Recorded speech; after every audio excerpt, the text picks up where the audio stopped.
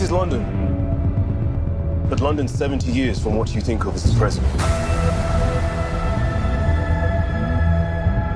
It was like being there, in your body. You're inside the peripheral. Piloting that body as if it were your own. Holy shit.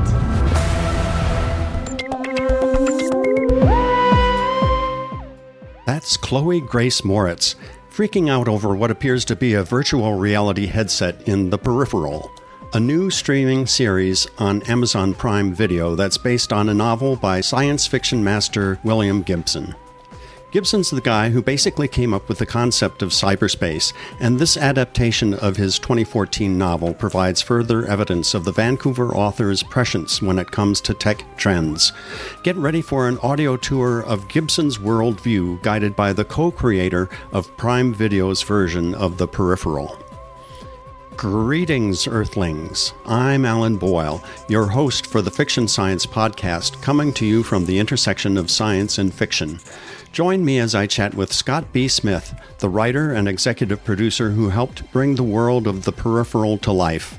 A world that's eerily similar to our own high-tech, pre-apocalyptic surroundings.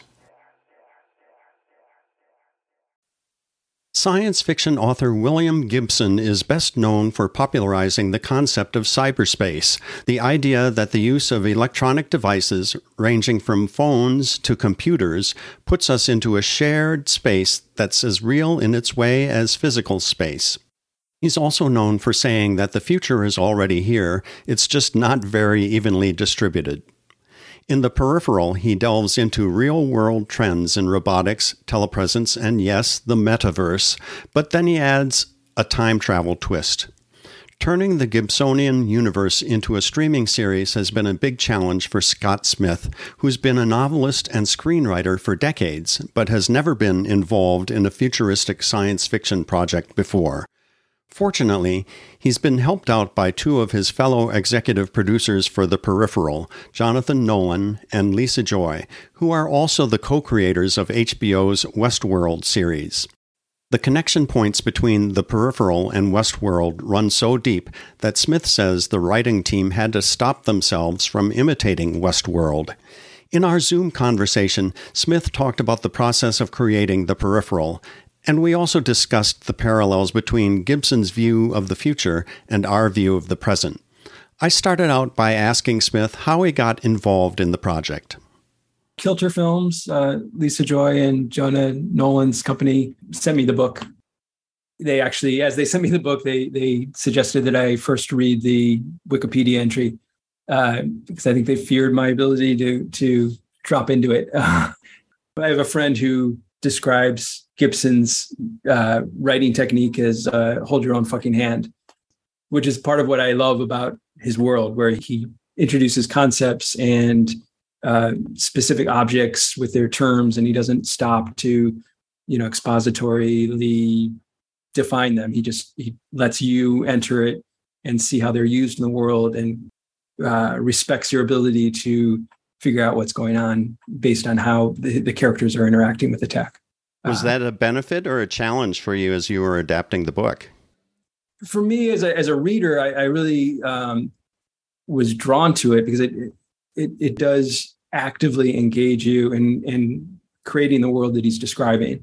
And it was really important to me as we, adapted it into the TV show to try to respect that narrative technique and to try to employ it and not over-define things, to allow the viewer to just see how things are being used and how people are using terms and come to their own conclusions. Is there a reason why Kilter Films turned to you? You have such an interesting background as a writer who's adapted his own novels into screenplays, including the screenplay for A Simple Plan, which won multiple Oscar nominations, including a nomination for your own screenplay. Why did they turn to you? Is there something in that background that particularly appealed to them? I had developed a pilot at a different company, Bad Robot, where Athena Wickham, who runs Lisa and Jonah's company, was working at the time. And I think we made a connection then. I think they were aware that my sci-fi background is non-existent. This is my first sci-fi project. which they were aware of. But I think that from the very beginning, what we all felt was that it's about the characters, and it's about, if we can bring the characters to life, that will make the sci-fi element accessible and worthy of engagement. So I think that it was more about that than about, my sci-fi credentials, because I have none. Yeah. Do you have an elevator pitch that you give for the movie if you're talking with your grandma, for example, about what is this project about? How do you describe it? Given that it's William Gibson, it's really difficult. I think, again, it comes down to the character of Flynn, the main character, and using her as a proxy for entering this world. And it's the idea that she earns extra income playing these video games, which they call Sims, and she's given a new headset. It's a step up in terms of the tech. And when she plays it, thinking that it's just another sim, it turns out to be much more complex. And while she's in the headset, she takes part in a crime that ends up putting her family and friends at risk. Mm-hmm. That was a long elevator ride. But. No, not that long, really. You've said that the Peripheral picks up on a lot of the dystopic themes in contemporary society, ranging from the surveillance state to the decline of rural America, the rapaciousness of kleptocrats, and unrest in the United States. A lot of that comes straight from Gibson's writing, but are there aspects that you're giving more emphasis due to what's going on today? It was, we initiated our writer's room 3 weeks before the pandemic hit and the country shut down. As we were developing the project, the story, there's something called the jackpot in the story, which involves a kind of multi-vector apocalypse. And felt like we were watching that happening in real time. So there was a constant dance between how much we lean into that and engage with that, or just kind of let that be the sort of background hum to the story, which I think we kind of were drawn toward the latter option. Did you work with William Gibson on this and kind of discuss how you adapt all this to what's going on today and what choices you make, or were you pretty much on your own when it comes to making your choices? We engaged with him early on. We Zoomed. We had a lot of macro questions especially about the future world. And then we went off and we wrote, and the director, or one of our directors, Vincenzo Natali, is close friends with Bill, and he's the one who brought the book actually to Kilter. And I think in a way he was kind of, at least in my mind, he's sort of the guardian of the Gibsonian altar, and kept us on track in terms of honoring and respecting Gibson's amazing vision. I know that a lot of Gibson's fans have not been happy with some of the adaptations in the past, but I did see a tweet from William where he pretty much says that he's pleased with how it turned out. That must be gratifying to hear, that you're getting a positive response from the top guy. Gratifying and like heart-stoppingly relieving.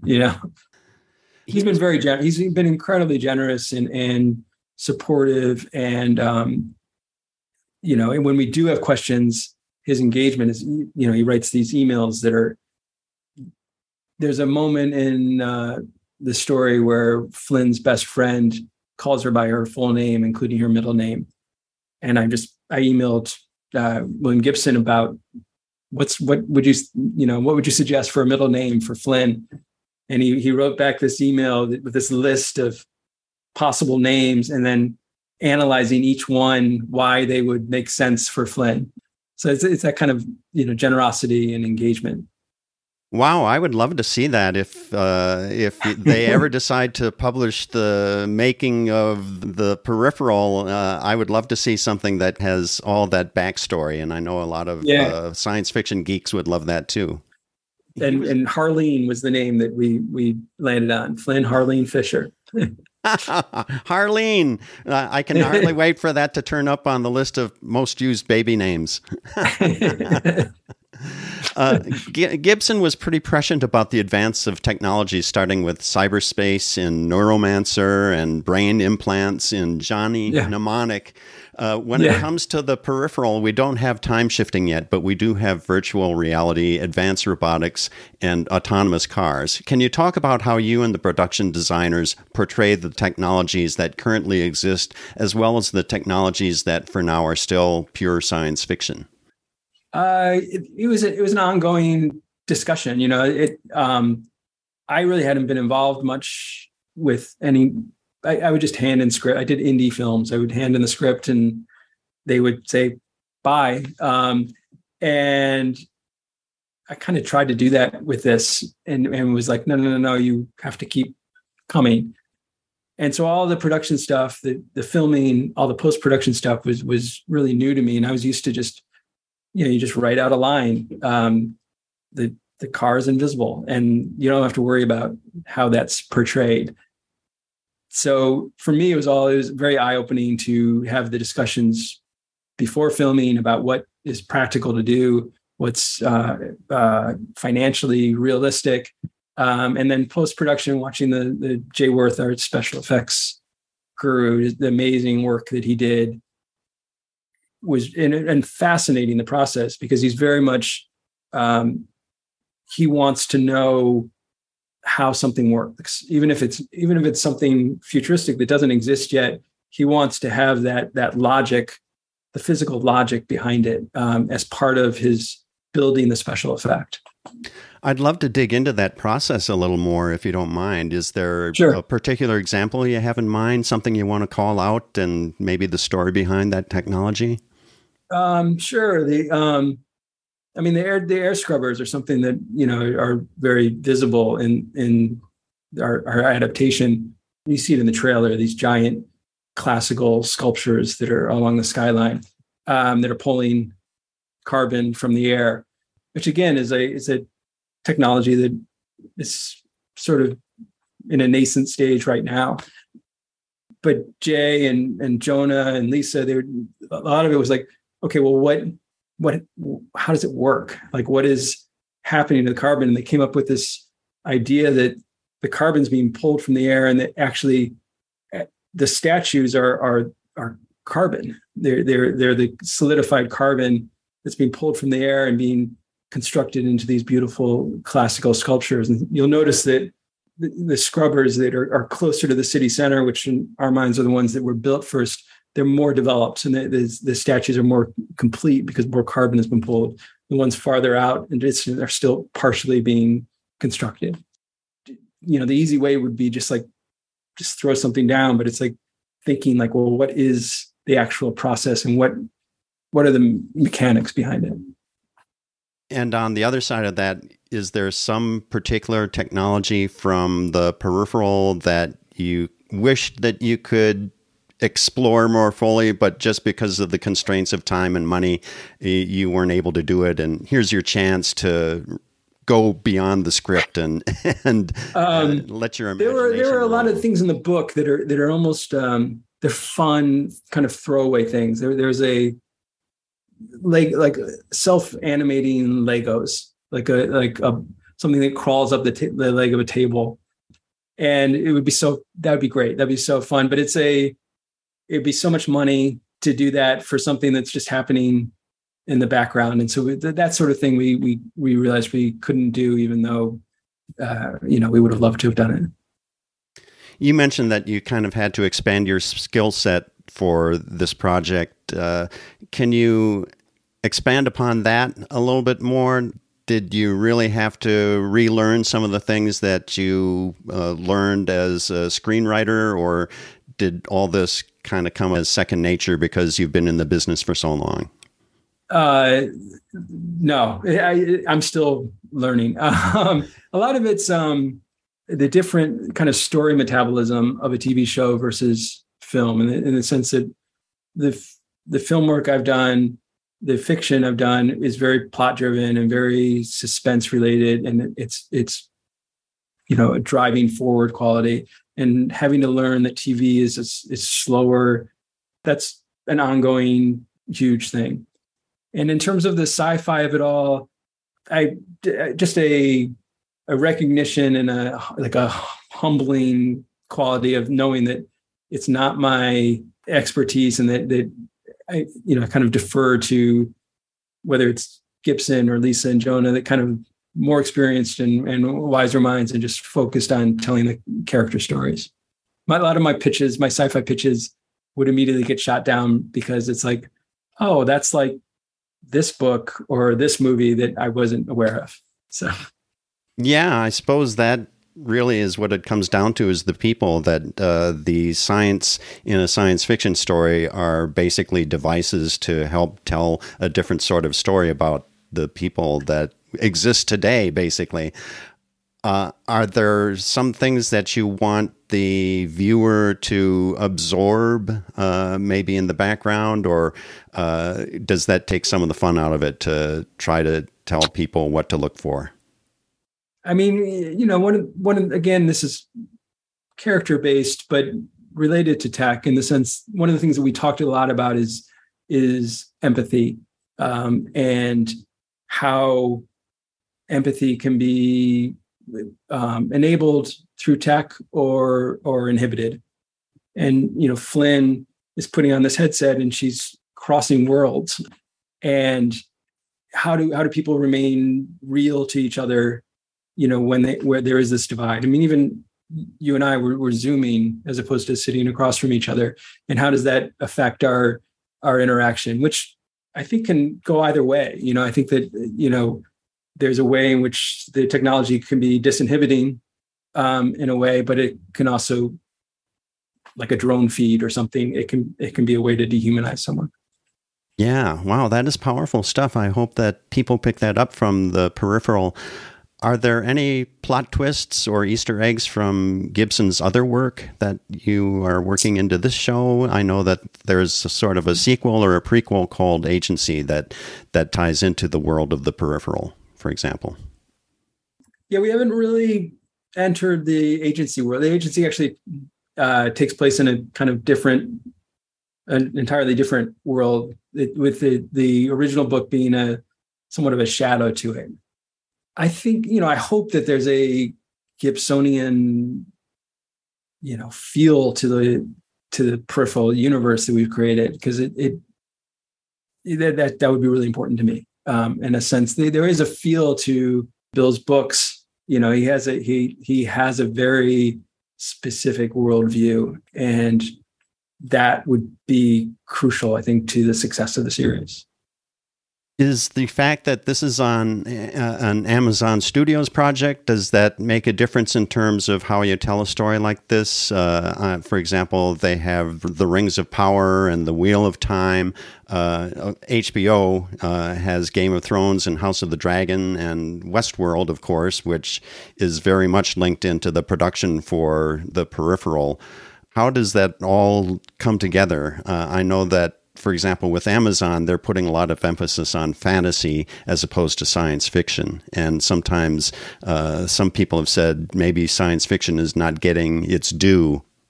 That's all news to me. I feel, my Amazon's been very supportive and very enthusiastic, but my interaction is mostly with Kilter Films. And so there's a degree to which I'm buffered from the studio side of it, which is a good thing, I think. We had a lot of jokes about Alexa in the writer's room, and sliding in an Alexa now and then. We never did it. Is there a voice assistant in this production of The Peripheral? You could have some. No, there is a which we put in before Amazon acquired the Roomba, but there is a Roomba-like device in the pilot. So cool. This show has that link to Westworld, not only in its production heritage, but also in some of the things that show up in terms of the robotics, the androids. There was a little bit of a Westworldian feel to some of that. Were you conscious of that, or do you feel as if you don't see that? I don't know how you feel about that. Yeah, very much. I mean, honestly, as we were generating story points in the writer's room, there were times where we would suddenly have to be like, wait, no, we can't do that. That's Westworld season 2. There's just a certain pull, given the subject matter, to solving certain narrative problems in ways that they'd already done it. And so it was more a sense of having a map of things that we were reluctant to go toward because we didn't want to just, repurpose what they'd already done so brilliantly. Do you already have the story arc worked out and how long this series is going to extend? We're working on a theoretical still season 2, but no, we don't. It's not like we have a master plan for 5 seasons or something like that. Is there anything that you want to call out in terms of what you're reading or watching personally? Do you tend to look at science fiction stuff when you're working on a science fiction project, or do you want to just get away from it all and look at something else completely different? I think like The Watchmen and Leftovers, Damon, I'm such a fan of his and the ability to tell these stories that are fueled by genre, but have these quirky, odd characters and give the space to those characters. That's definitely been an influence on me as I wrote The Peripheral.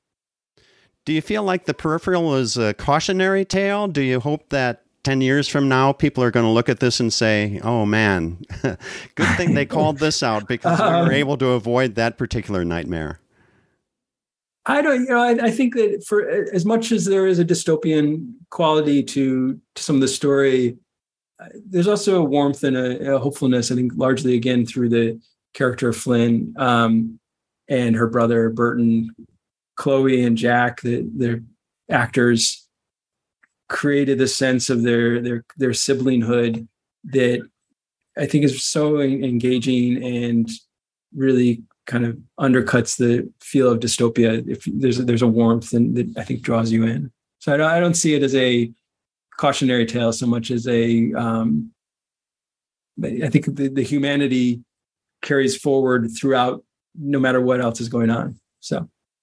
Well, I feel like we've had a lot of warmth in this conversation. I really enjoyed it. And thank you. I appreciate it. I appreciate your questions. Congratulations to you. And I hope Peripheral does well and look forward to more. Thank you so much. Thanks to Scott B. Smith and Amazon Studios for setting up the interview. The Peripheral premieres on October 21st, with fresh episodes rolling out every Friday through December 9th. For more about The Peripheral, and about William Gibson, who lives just up the road from me in Vancouver, BC, check out my blog item on cosmiclog.com. Thanks to James Emily for his rendition of the Fiction Science theme music composed by yours truly. Please subscribe to our Fiction Science podcast and feel free to give us a stellar rating on Apple Podcasts, Spotify, Anchor, or whatever your favorite podcast channel happens to be. And so, until next time, this is Alan Boyle advising you to watch the skies.